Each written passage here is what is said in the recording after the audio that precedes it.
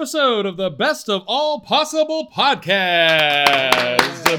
I am your host, Robert Weathers, and as you know, we here in Williamsburg, Virginia, have a love for a very cute puppy named Sheldon. Sheldon! But we also love the weird. We love the unproduced and underproduced, and boy, do we love 10-minute plays.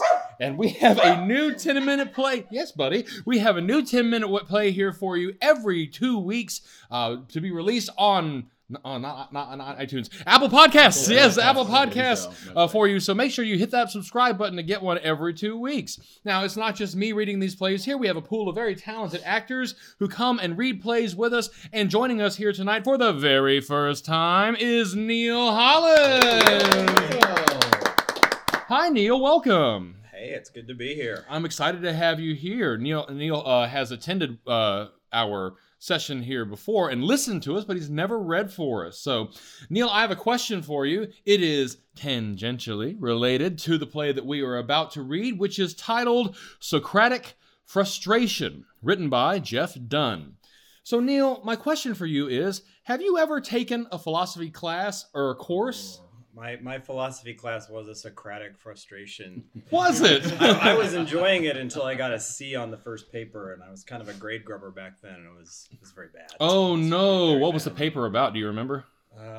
It might have actually been about Plato and the cave, which I don't remember what that has to do with anything, except there's a cave. And you watch pictures on the wall, and I don't know. That's, I'm pretty sure, word for word what Plato said about the cave. That's pretty much it. Maybe that's what my paper said. Maybe that's why I got a C. That's right. All right. Well, we're super excited to have you here, and we are going to be reading alongside Neil with Ed Whitaker. Welcome back, Ed. So, Ed, have you ever taken a philosophy course? I have never taken a philosophy course. Do you identify with any particular aspect of philosophy? I like philosophy. I like discussing it. I like hearing about it. I just never took a course in it. And I recognize, philosophers' names and things like that, but I couldn't tell you, Would you like to discuss the cave analogy for that would Neil be, right that now? would be really lots of fun. We're glad to have you back, of course, and joining us here today, it's a boys' night. That's right. Welcome back, Josie Arco. Now, Joe, I know that you have read a good deal of philosophy, especially surrounding the Enlightenment period. Yes. So, who's your favorite? Do you have a favorite? You know what? Actually, I do have a favorite. I've recently found that I really enjoy David Hume from the 18th century. But this enjoyment and love of philosophy is relatively new for me. I didn't take any classes in college. I'm sure I was involved with some drunken debates in college with philosophy majors. And I have to say my real beginning with philosophy was an artistic film by the name of Bill and Ted's Excellent Adventure. Ah, yeah, that's good. Yeah. And so if I pronounce it Socrates, I apologize right now. However, I believe that movie is also partially why I love history and how I ultimately got to philosophy. So, it's not... totally without its purpose there. So spoken like a real philosopher, Joe. Totally. I've actually heard other people say very similar things in terms of their sparking their interest in philosophy. So good on you. Hey, all right. I thank you for having a very high-minded and philosophical question that I took to a Keanu Reeves and George Carlin movie for everyone. There we go. Didn't I ask you about sleepwalking or something the other week, Joe? All right. So, gentlemen, welcome aboard. Today we're going to be reading a play, again, titled Socratic Frustration by Jeff Dunn. Now, for those of you listening at home, this is a cold read. These actors have not laid their eyes upon this script before. As a matter of fact, they don't even know who they're going to play. I'm going to tell them now. So, Ed, if you would be so kind as to play the part of Plato. Oh boy. Neil, if you would please read Mykonos. And Joe, if you would please read Dylan. The part I was born to play. I think so. Now, gentlemen and ladies, I will read the stage directions. So without any further ado, Socratic Frustration by Jeff Dunn. The characters are Plato, the ancient Greek philosopher, disciple of Socrates; Mykonos, a student of Plato; and Dylan, a millennial who has somehow stepped into ancient Greece. It is a chamber in ancient Greece. Plato is sitting with one of his students, just beginning a discussion on the nature of learning. What I would like to discuss with you today is the approach that my mentor would use with Xenophon and myself when we were under his tutelage, what I have come to call the Socratic method. A way of thinking. In a sense, but foremost a method of teaching. Rather than simply providing an answer to a question, Socrates would have a student explore it by themselves by asking carefully considered questions. But if the student didn't know about the topic, Socrates believed that through guided exploration, the student would build that knowledge. The questions did not merely direct the student's mind, but provided information as well. I see. And by introducing the knowledge as a question, the student would find it less threatening to their current worldview. In time, his understanding would evolve as new facts demanded a new, more encompassing perspective. There's a knock, and Dylan walks in. Professor, He looks at the card in his hand. Play-Doh? Plato. Right. Play-Toe. And you are? Dylan. Dylan? Yeah, Dylan, as in Dylan. An unusual name. Yeah. I think my parents are gonna call me Luke, but then my cousin was named Luke, and then... I see. Is there something I can do for you, Dylan? Says here He's indicating to his card. that you're my prof for Introduction to Philosophy. I am? Yeah. He looks at Mykonos. Hey, dude. Dude. Mykonos thinks this is a question, but Dylan just thinks he is replying. Are you in this class too? That's cool. Cool? What? I'm sorry, but I only accept students that I have chosen. That's total bull. Says right here on my schedule that I'm in the class. Dude, I need this class to graduate. I know I'm a few minutes late, but come on, don't get all cracked out. Perhaps Dylan could help with understanding the Socratic method that you were describing. Plato thinks about this for a moment, and then nods. Very well. Come in, Dylan. Have a seat. All right. Now, Dylan, today we are going to explore the nature of good and evil. Sure, whatever. Can you explain the difference? What difference? The difference between good and evil. Sorry, dude. Did you just cover that? I kind of phased out there for a minute. I didn't cover it. I'm asking you to explain it. How would I know if you didn't already cover it? Just try. Based on your experiences, can you do that? Sure, I guess. Good is, like when something really awesome happens, and you're all like, whoa, dude. And evil, well, evil's like really bad. Plato and Mykonos share confused looks. So what makes a given thing good? What? What makes something, whoa, dude? I don't know. It's just what it is. I see. All right.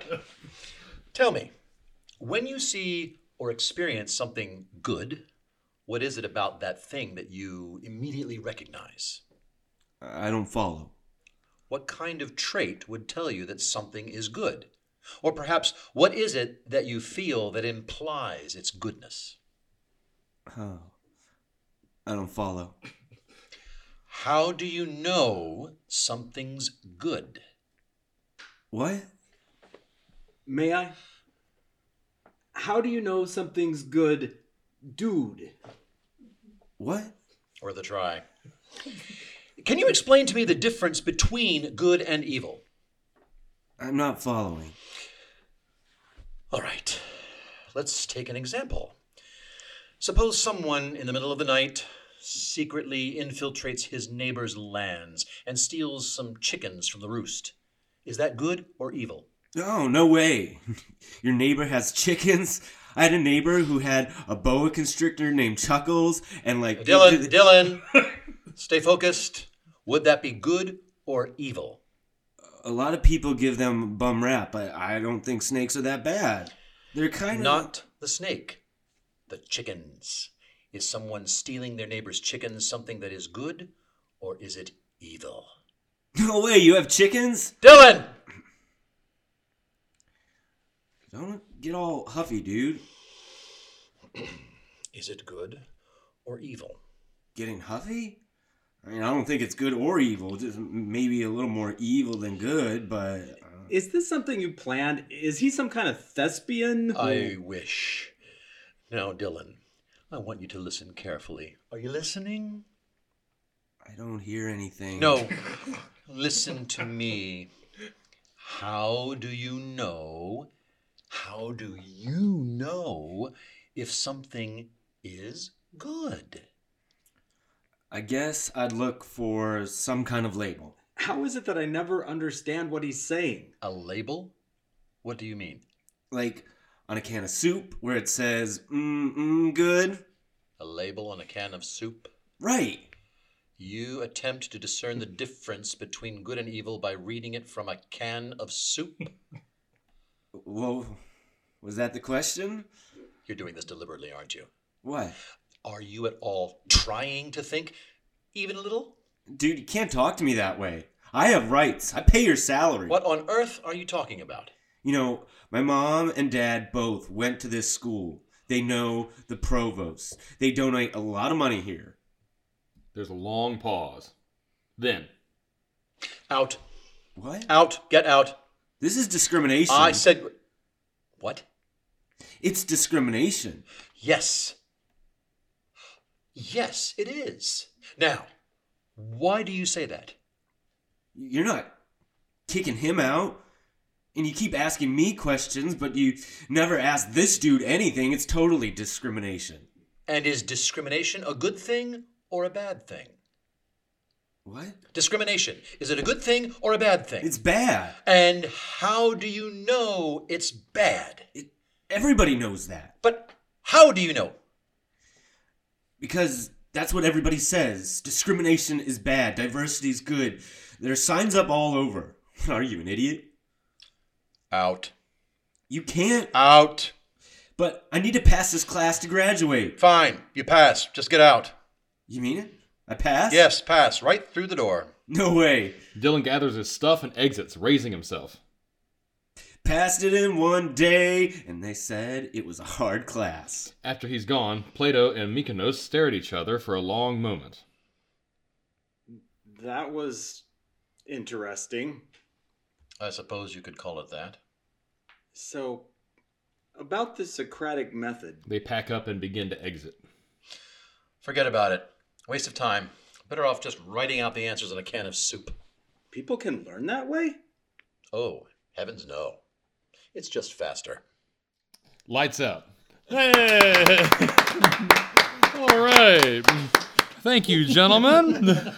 So now we're going to move on to the part of the show where we have a brief discussion about the play that we just read. And Neil, since you are brand new to the show, I'd like to start with you. So what I'm going to do is I want to ask you, what are your first impressions of the play? It can be very as simple as I like the play, I didn't like the play, anything that stood out to you.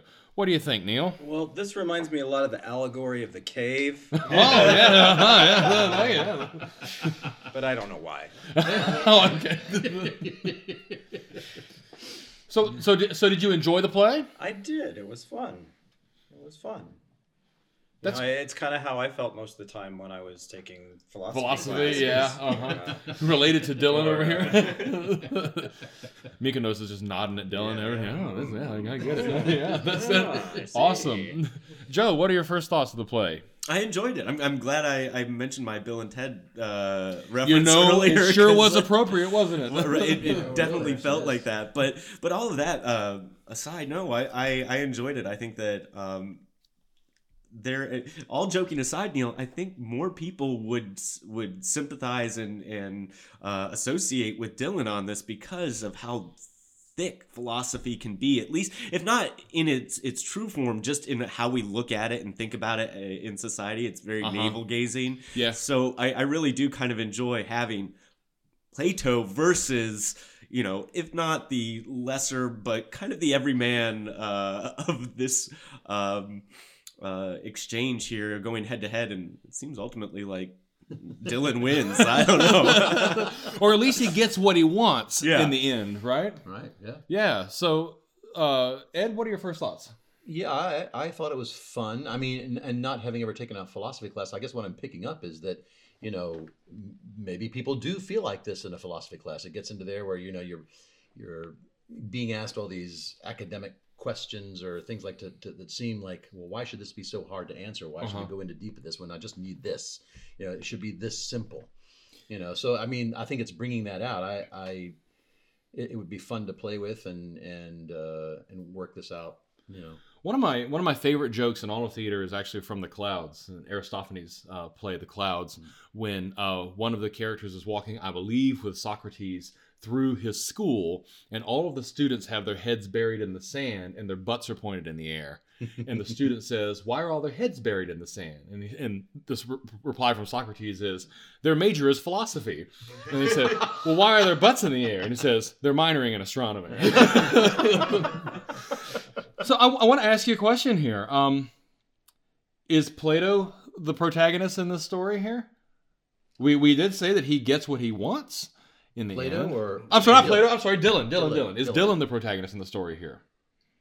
Well, What do you think, Ed? yes. No, I mean, now that you're thinking about it, are you going to ask me why I think that? I might. Oh, Ed, God. Why do you think that? I'm afraid of that. Well, yeah. I mean, I think he is a protagonist. Yeah. I mean, if he's a main. He's getting what he wants, and I mean, it's an interesting way to think of that. And then is Plato the antagonist? So. I think the other thing that is going on with this that is somewhat interesting, as you watch this, these basic questions that Plato is asking, you are also, again, Dylan being our audience proxy here, the audience starts thinking, well, can I answer those questions? So if really the purpose of this play, and maybe I'm going way too deep here, but if the purpose of this play is to get people to kind of say, can I answer those questions? Dylan's total ineptitude of answering those questions gets the audience thinking on his behalf, which, when asking whether or not he's the protagonist, the purpose of the piece, depending on what the playwright was originally after, may be because of Dylan's just, idiocy is helping to kind of have the audience take a few steps forward on his behalf. Well, I'm wondering if an intent I'm getting out of this play, or an interpretation I'm putting on it, is just the very idea that, wondering if the playwright is commenting on our times now, where we're not willing to go. We're looking at these things. We just want something simple. We want something clear with our own perspective. We don't want to worry about working it out. Other people's perspectives. Not willing to have a discussion about it. Just kind of getting what I want, getting out of here. Not looking at the consequences, the ramifications, or anything like that. I mean, I think you could say that's going on in our society right now. Any thoughts about that, Neil?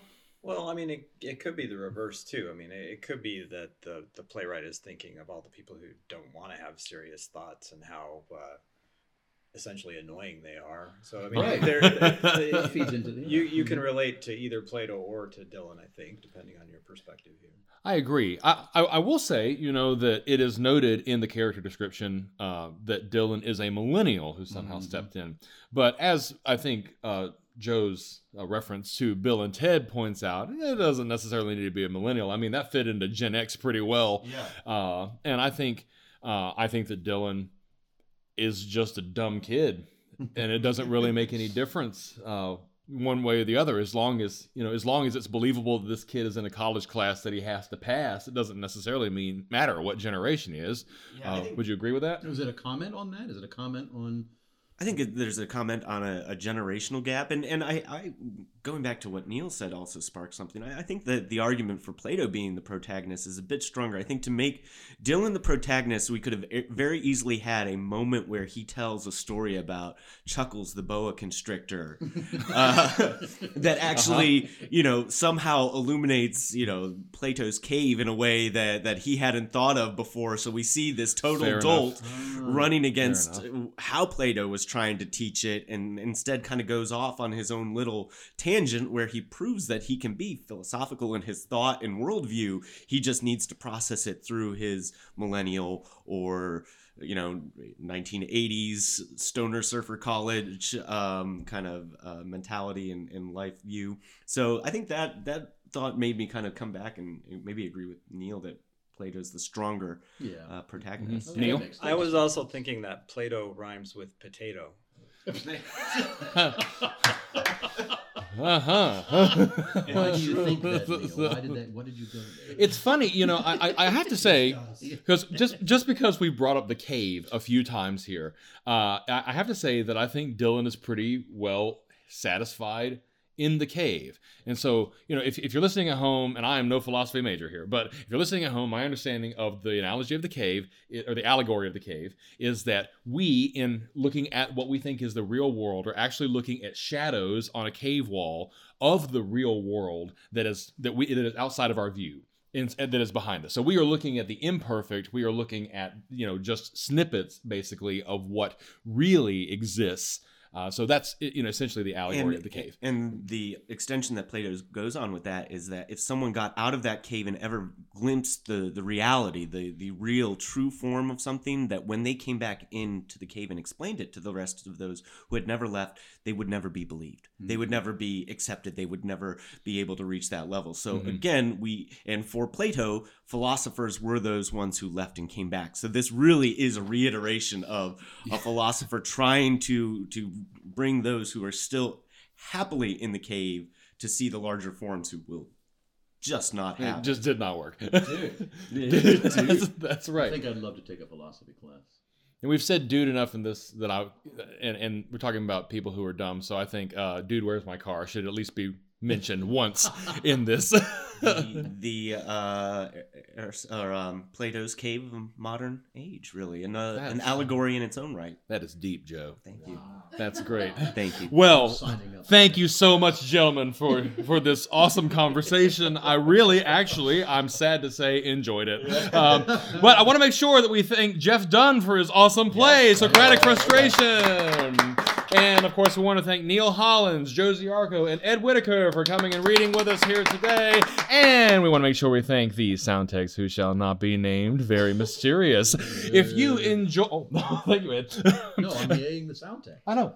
Oh. I know. Yay, sound techs. Okay. If you enjoyed what you heard, please make sure you hit that subscribe button. If you want to follow us on Facebook, you certainly can. We are on Facebook at Panglossian Productions. We're also on Facebook at the Best of All Possible Podcast. If you are interested in what we're doing at Panglossian Productions on our main stage season, make sure you visit us at www.panglossian.org. That's right, Sheldon. You let them know. Say goodbye, Sheldon. I knew that wasn't going to work. Bye, everybody.